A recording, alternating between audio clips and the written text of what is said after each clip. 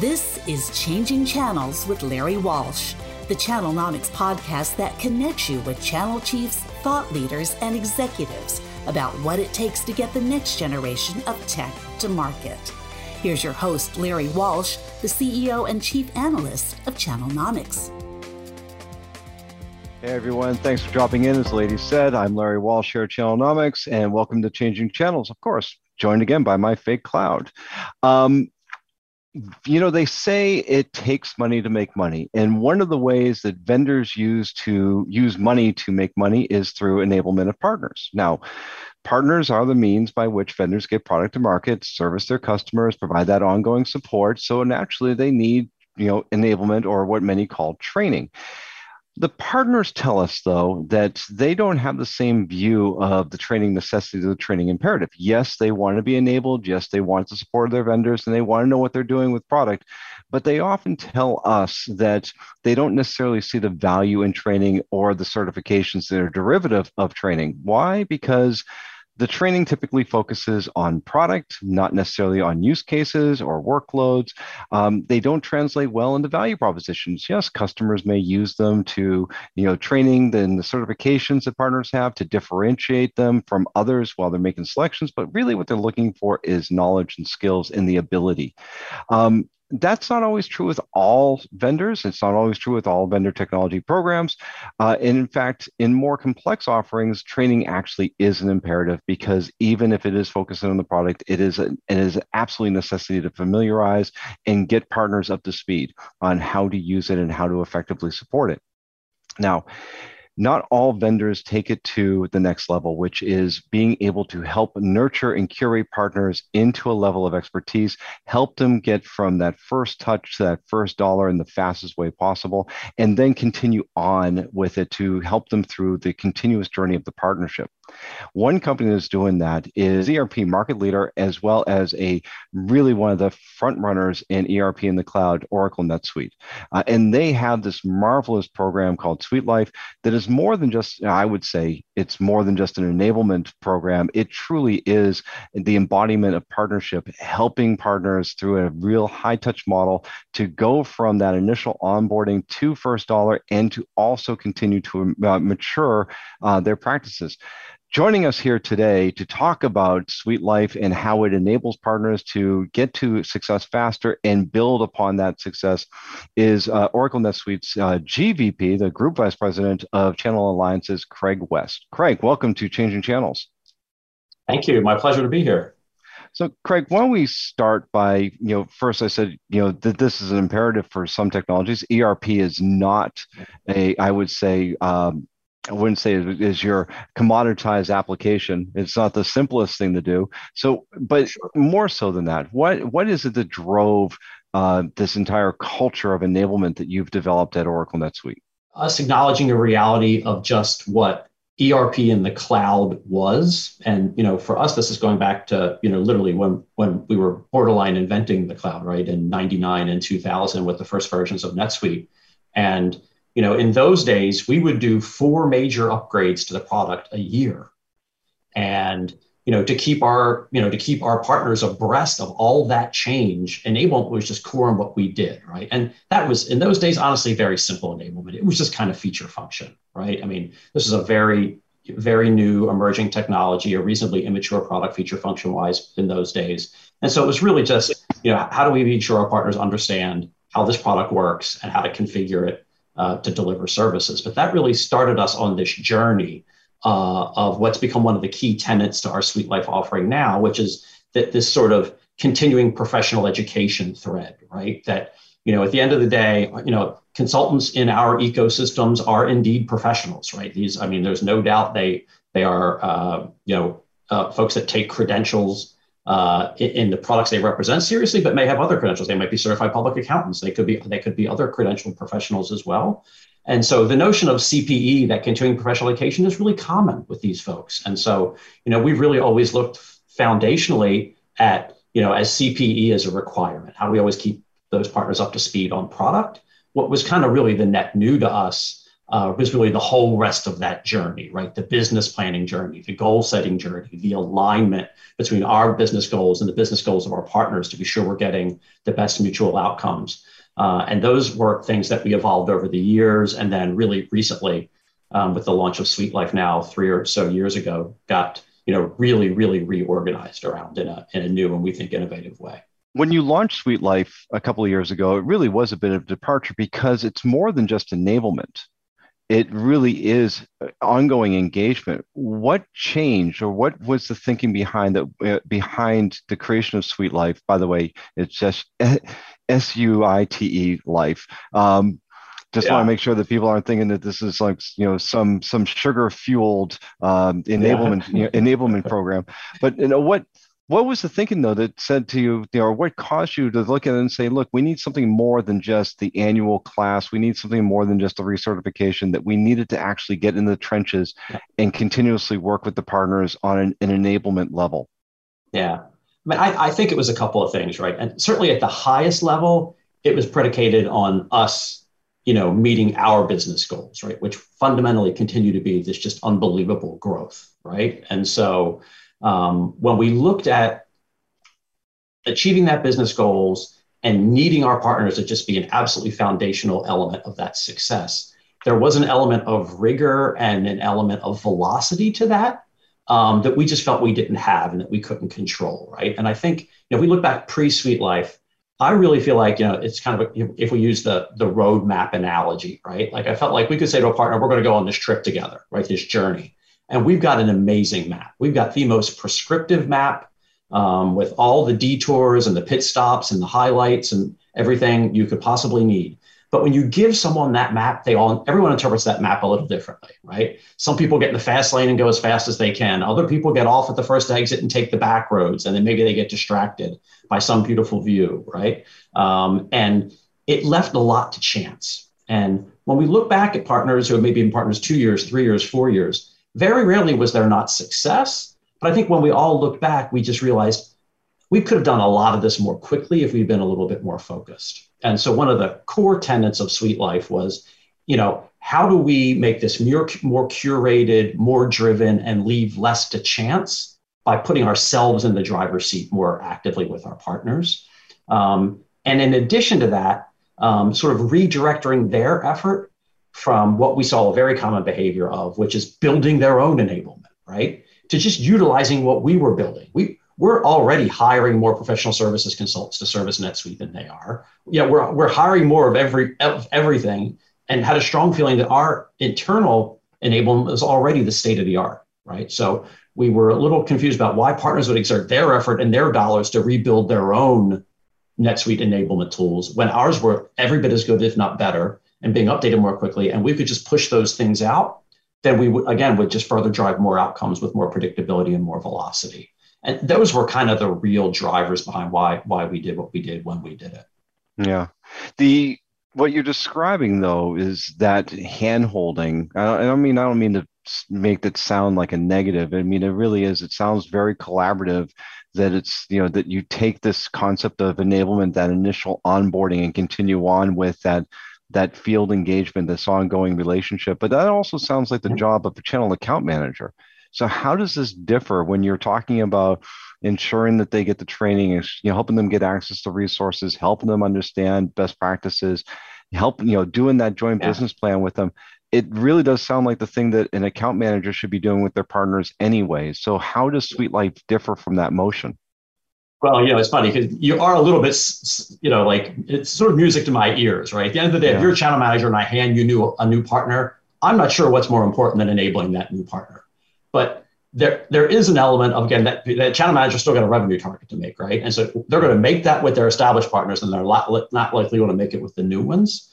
And so we just dedicated teams, right? We just said at the end of the day, our investment to this has to be dedicated teams that, sure, they've got a bit of a revenue target, but it's a revenue target they can only make through the success of new partners, right? And so we did bifurcate the business a bit, where we took the mature partners and have them managed by a group of channel managers who know how to run that run rate business, so to speak. And then took another dedicated team to just say, hey, you're a new partner. We've got a mutually agreed business plan. We've got an enablement playbook. let's agree to the stops on the road and when we're going to get to those stops and the mutual investments and the deliverables that each of us have to have. And let's hold ourselves accountable to meet those things. And that's, that starts, really even before they sign up. We do a lot of that business planning pre-contract acquisition or contract execution. And then right away to a kickoff call where we be sure all the stakeholders are on a kickoff call. Everybody understands their mutual obligations. And we agree on the timelines, and then really just try and hold everyone to those timelines with that, that sort of North Star of getting that first deal, right? We all know, like every new practice reaches some degree of success when you just book that first bit of revenue, right? And so, there's all kinds of distractions out there, especially in an ecosystem growing as fast as NetSuite, right? I could pick up some orphan work here or pick up a rogue services contract there. Or I can kind of focus on that North Star, which is let me find a net new customer who's on some other, non-functional piece of technology and get them on NetSuite and deliver that really great experience to them. And so, we really try and hold their focus on that North Star behavior and then try and just make it happen as quickly as we can in a collaborative way. Yeah. What you're describing sounds logical. Bifurcate, so separate your existing partners, your established partners from your new partners or your developing ones, and then apply resources that will allow them to grow faster or curate through your system and into your market segment better. That also sounds expensive. So how does this work on an economic level, and how does Oracle NetSuite justify the expense that goes into developing and maintaining a program as high touch as this? Well, the beauty of Oracle NetSuite right now is we're not afraid to invest in growth, right? And that simple reality is, when you look at a channel model, there are two levers for growth, right? You grow your current mature partners, you grow their business, or what we like to call same store sales, right? Or you add new partners and create new business from those new store sales. And obviously, we're thoroughly committed to both. But honestly, it's really reasonably economically feasible for us to invest in those new store sales if we can drive the growth in return for that we need. That's honestly really the way we look at it, right? It's just if we can, we've always invested in partner recruiting, right? Which is already a heavy enough investment. And then, so the incremental investment of just sort of onboarding wasn't that big of a leap. And the results we've seen, in the time period we've been at it, super easy metrics I can put out there. It's something like a 50% shorter time to first deal, right? Right now on average, as one example. The results have been so easy to quantify and measure against our investment that if anything, we're, accelerating our investment there. Yeah. I was going to say is that, time to market is hugely important. How much of a difference does that make in terms of attracting those partners that they actually see something like Suite Life and say, if I go through this process, there is going to be a shorter route to market. There's going to be a better return. How else do you demonstrate the value of this commitment, both externally to the partners, but also internally to your stakeholders? Right. Well, internal tends to be pretty easy when the results are there, right? I mean, it is a bit of a meritocracy. And so when the results are there, internally kind of takes care of itself. There is no doubt externally that the credibility on our ability to deliver on this promise, because at the end of the day, Suite Life is a promise, right? It's a promise that our plan and their effort and our mutual investment is going to get us to the promised land. And the promised land obviously is a revenue producing profitable practice. And so, we're pretty open kimono with them on sharing the plan and sharing the playbook. We're lucky that we've built, intentionally sort of an ecosystem that is, really built on the whole co-opetition kind of framework, right? Where a partner they're going to be competing with one day might very easily done a reference call with them before they sign contracts, right? To talk about their experience with onboarding, their experience with Suite Life, the experience they had building their practices. And so, we use all those elements to influence that potential partner to make the necessary investments to build a NetSuite practice. Because, one of the things we've known for a long time is you cannot dabble in ERP. This is not a dabble, right? I mean, there might be some applications you can dabble in, especially business applications. Maybe you can do a little analytics. Maybe you can do a little CRM. ERP is not something you can dabble in, right? And so, one of the core elements is if you're going to partner with NetSuite, you're committing to building a practice. You're not committing to dedicating a person or two. And so that means the investment is substantial. And if the investment is substantial, us having that skin in the game on our side and those teams that really show we're behind driving that success as much as they are has been a really positive influence for us in accelerating and maintaining that recruiting momentum as well. Yeah. Something you said there, I'm gonna write it down, is Oracle NetSuite is a meritocracy. Hadn't heard that before. I've never been around a more laid back organization than anyone connected with Oracle. So well, maybe I'm only speaking for the NetSuite business unit. My purview doesn't extend terribly beyond that, to be clear. No, of course, I'm kidding as well. There is one thing is that you're right. Nobody can really dabble in ERP. I mean, this is you talk about your origins going back into 99 or so. I remember the first time I heard ERP, it was a commercial by I won't use their name, I'll just use their initials, IBM. And they were talking about the people sitting at the airport talking about enterprise resource planning.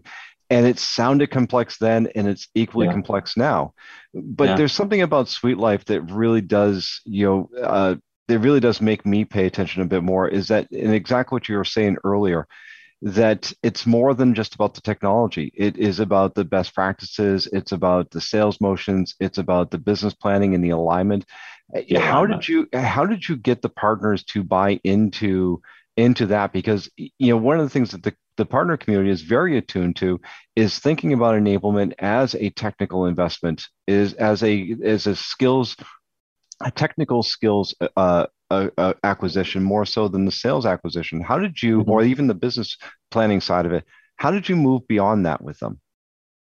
Well, part of it was, I think, kind of the basis in some of what I talked about before, which is that, again, I mean, and we learned a little of this from some of our partners. Some of our most successful partners are the consulting divisions at the large CPA firms, right?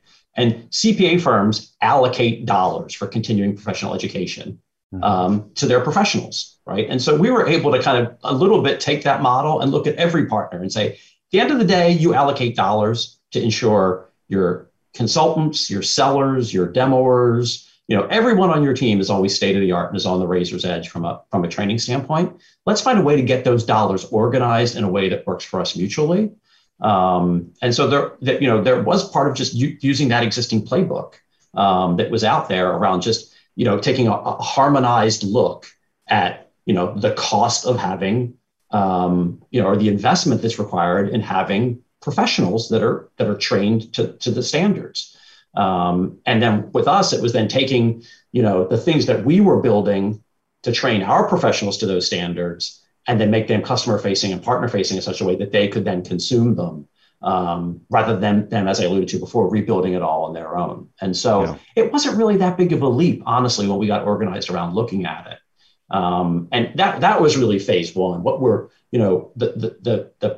if there is a pivot now, the pivot now is really the one around this alignment notion. I mean, I think our partner community is tired of, probably worn thin of me talking on alignment because, in theory, there's always alignment, especially with a new partner, but it's like version 1 alignment, right? They come in, they want to build a practice that creates revenue and it's successful. We want the same thing, right? But going forward, one of the challenges we really, acutely understand is partner success and publisher success are not always aligned, right? When they're, when an ecosystem is growing like ours is, adding customers at record rates all over the world, there is unlimited work out there, right? Unlimited work. And it's easy for a partner to get distracted by this shiny project there or that shiny project here, rather than kind of commit to the hard stuff, right? To that sort of cradle to grave, how I do demand gen, how I target customers, how I nurture those prospects, how I ultimately win that business and succeed in it going forward and really own that customer end to end.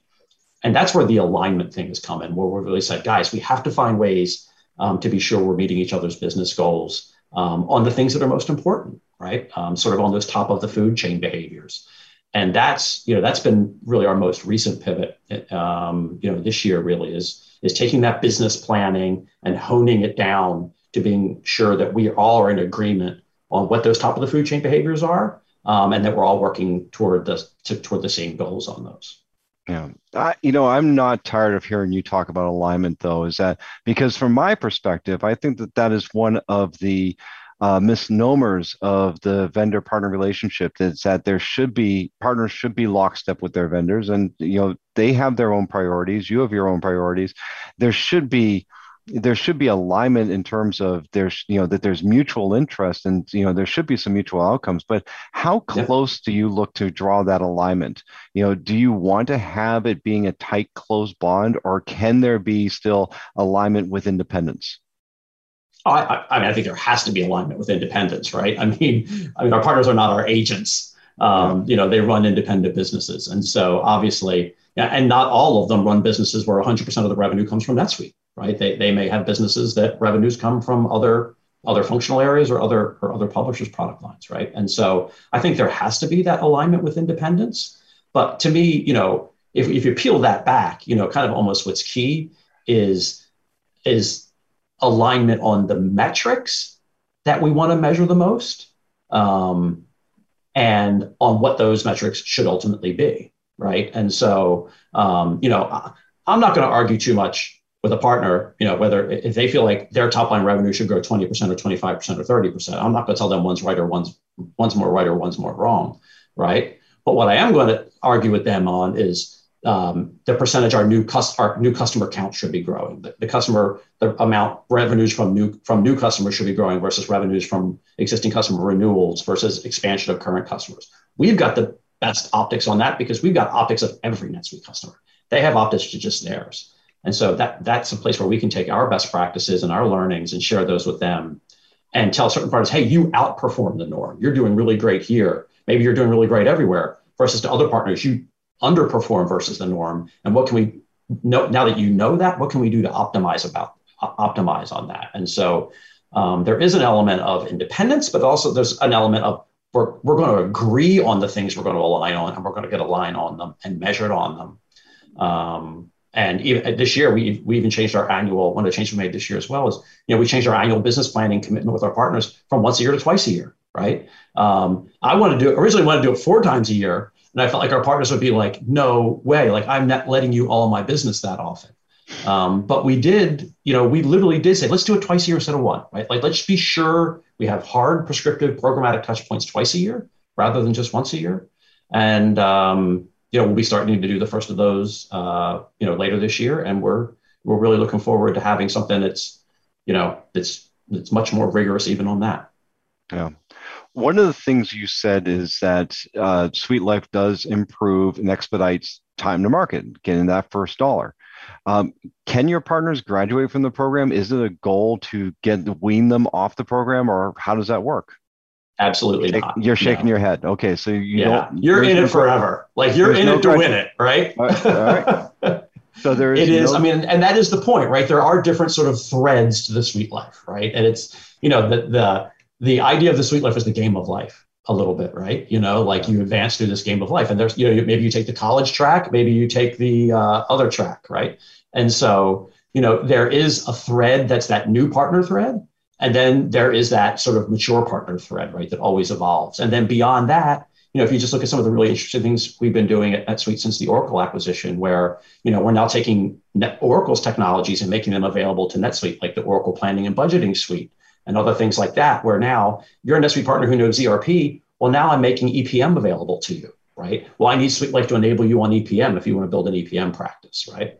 And so, we're continuing to see the NetSuite footprint broaden, which really then just keeps SuiteLife just as relevant for even our most mature partners as we expand the product areas, expand product lines, and mature the technologies from there. And so it really is like a perpetual membership.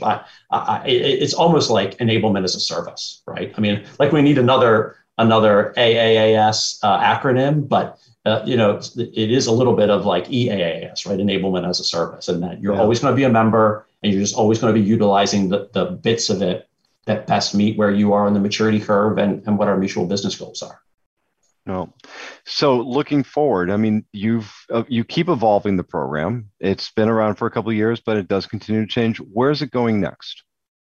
Well, actually, I just kind of alluded to a lot of where it's going next, right? I mean, we're doing some really great stuff with, as a member of the Oracle family now with bringing their technologies down.